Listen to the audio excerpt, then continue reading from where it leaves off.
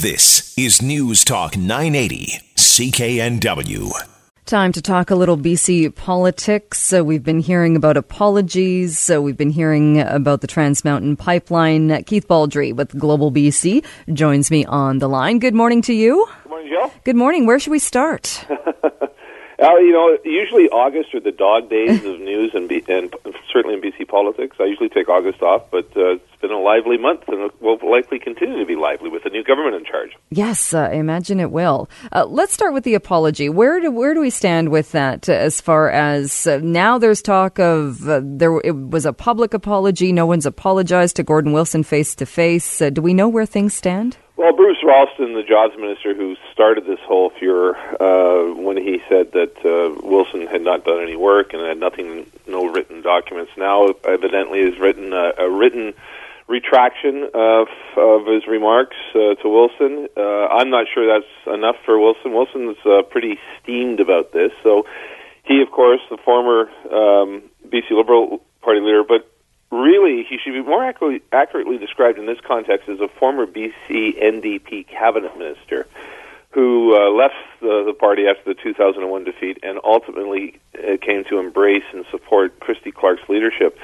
The NDP is one party that holds grudges, and Ralston was, upon assuming power, was very quick to fire Wilson as the province's LNG advocate, which is certainly understandable. I mean, it was a patronage appointment through and through. But then through gasoline on the fire by saying he had not done any work and had nothing to show for it. I've talked to Wilson a couple of times, and W's interviewed him numerous times. He's steamed about this because, of course, there's ample evidence to show how much work he did, tons of documents. And he says this has sullied his reputation. He wants to continue working in the LNG sector, and he says these comments have gone international and have ruined his reputation.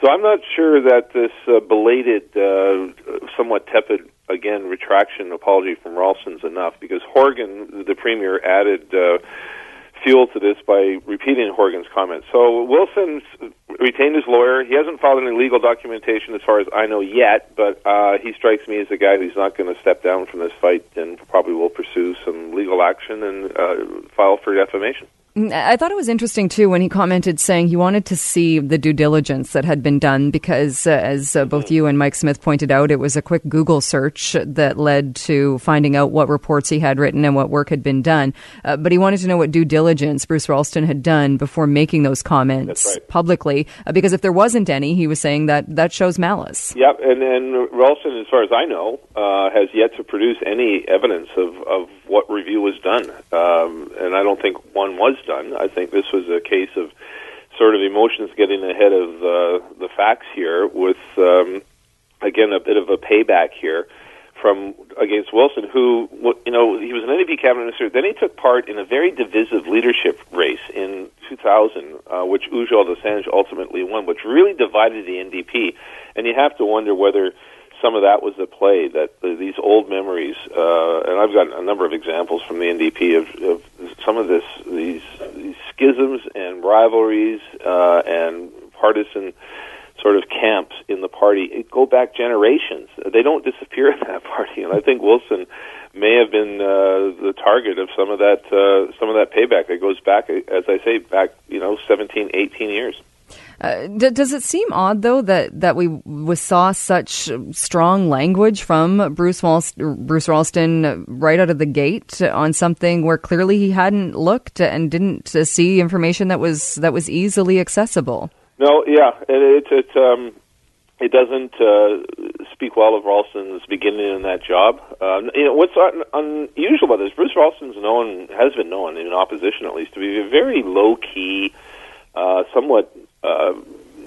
Very almost conservative in terms of his opinions, where he doesn't offer a lot of flaming rhetoric and that type of thing, which is so often associated with politicians, particularly on the opposition side. He was always one of the lower key guys, and he becomes minister, and suddenly makes some of the more inflammatory accusations that anybody's ever made, and I just have to assume that Ralston received a really bad briefing here from someone who had it in for Gordon Wilson. And this affair is not over, as far as I can see any indications of. I think Wilson wants to keep this going, and he wants that. He wants that evidence from Ralston. What review did you undergo?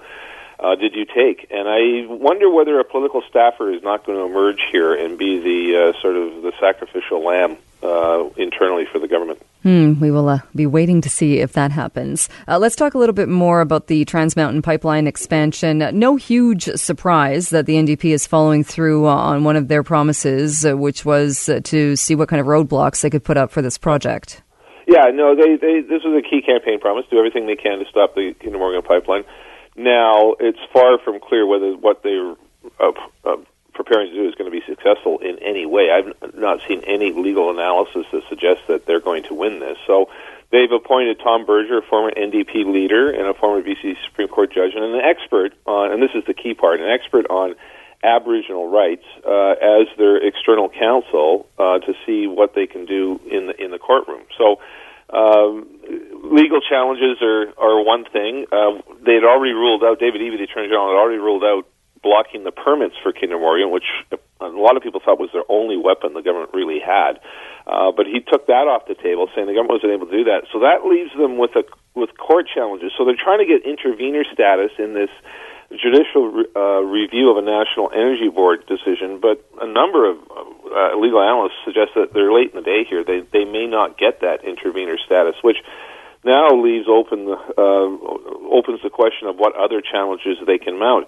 It was interesting. George Heyman, the Environment Minister, said Kinder Morgan will not be allowed to put shovels in the ground on Crown land, which is the bulk of the route of the Kinder Morgan pipeline. And I assume that eventually Kinder Morgan will go to court to challenge that, or they will put shovels in the ground, and the BC government will challenge that in court one way or another, and that will probably be the focus of the court challenge. And the government has signaled, the NDP government has signaled that their basis for their legal challenge will be that First Nations were not adequately consulted for the pipeline's construction. Now, first, Kinder Morgan will argue they have done lots of consultation with First Nations, and adequate consultation does not mean 100% buy-in by First Nations, but it does mean at least that there was consultation done. So that's going to be the focus of a court challenge. And underlying this, Jill, is something that's going to start being applied to all sorts of developments and policies in BC, and that is the NDP's adoption and embracement of what's called the United Nations Declaration of the Rights of Indigenous People, which a number of people think give First Nations a de facto veto over any development that goes on any land that they claim title to. 103% of BC is under Aboriginal title. So that has implications that go far beyond Kinder Morgan. But that's the heart and soul of the NDP's approach here, is that the pipeline can't proceed because it basically violates First Nations rights. And that's going to be the crux of the question once they get into court. And the comments from Ellis Ross were interesting as well, because he came out after that saying he was tired of governments or tired of people almost using First Nations as tools, in that it comes up in this late part of the game. Oh, wait a minute, you didn't consult with First Nations.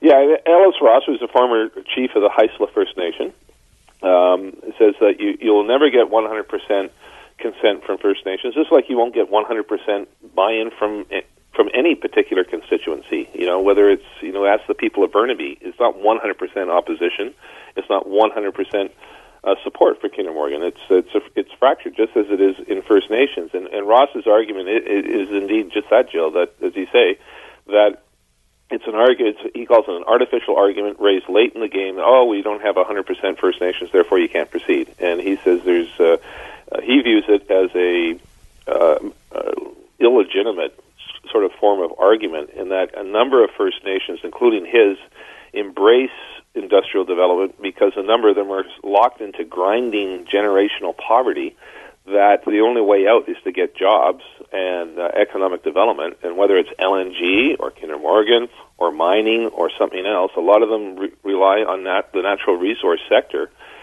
for employment. And the way to get out of that poverty is to sort of boost the wealth of First Nations by having them, as part of this project. Indeed, Kinder Morgan has the support of a number of First Nations who signed benefits agreements with Kinder Morgan to the tunes of hundreds of millions of dollars, and that will disappear if Kinder Morgan disappears. And what do you think we'll see happen then? Because we also heard from Kinder Morgan, from Ian Anderson, saying, yes, thank you, we will take a look at this. We are committed to working with government. But the tone of his response was very much, this work is going to go on as scheduled. Yeah, I've talked to Ian Anderson over time, and it shows no signs of backing away here. No speculation that ultimately Kinder Morgan may just say forget it and leave. I don't think they will. They will begin construction in September, probably at their terminal in Burnaby and on land they own. And that includes probably Alberta as well, because the pipeline goes, of course, from Edmonton down to Burnaby. So they will, I think, confine their construction activities in the short term to land they own. Eventually, though, they will have to move on to their existing right-of-way, which they have legal title to, and begin construction there. And that's where George Heyman's comments come into light, where he says they will not be allowed to put shovels in the ground. So that's going to be the first firestorm in court. There will be some sort of court challenge from either side that will see them go in and argue who has jurisdiction or who has the right to put shovels in the ground. The second thing is that eventually Rachel Notley, the Alberta Premier, and whoever potentially succeeds her, whether it's Jason Kenney or one of the other United Conservatives there, will probably seek some sort of intervention from Alberta's point of view, is that it's a constitutional challenge in that BC no province has the right to stop another province's ability to transport its goods to Tidewater for shipment. And that is a constitutional question that favors Alberta, that it is constitutionally not allowed for BC to stop another province from shipping its goods. And Heyman sort of acknowledged that in his news conference, where he did acknowledge there were constitutional limits to what BC can do. I still think at the end of the day, what the NDP is doing is showing they're doing whatever they can to stop it, perhaps knowing in the back of their mind there really is nothing they can do to stop the Kinder Morgan pipeline legally. And I think that where the ball will shift into the political court, and it will be this sideshow of potentially hundreds of people performing civil disobedience, protesting the pipeline, getting thrown into court, putting enormous political pressure on the government, not so much the NDP government, but the Trudeau government, to back away from the pipeline. We saw that in the 90s with Clayoquot Sound, the War of the Woods. It forced the NDP government of the day to make significant changes, and the forest companies to make significant changes to the way lumber was harvested in BC because of this international protest.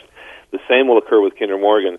But it's going to be interesting. The dynamic is shifting because it won't put pressure on the NDP government to change its position, because it will already be anti-Kinder Morgan. It will be on Trudeau and the Liberals to change their position.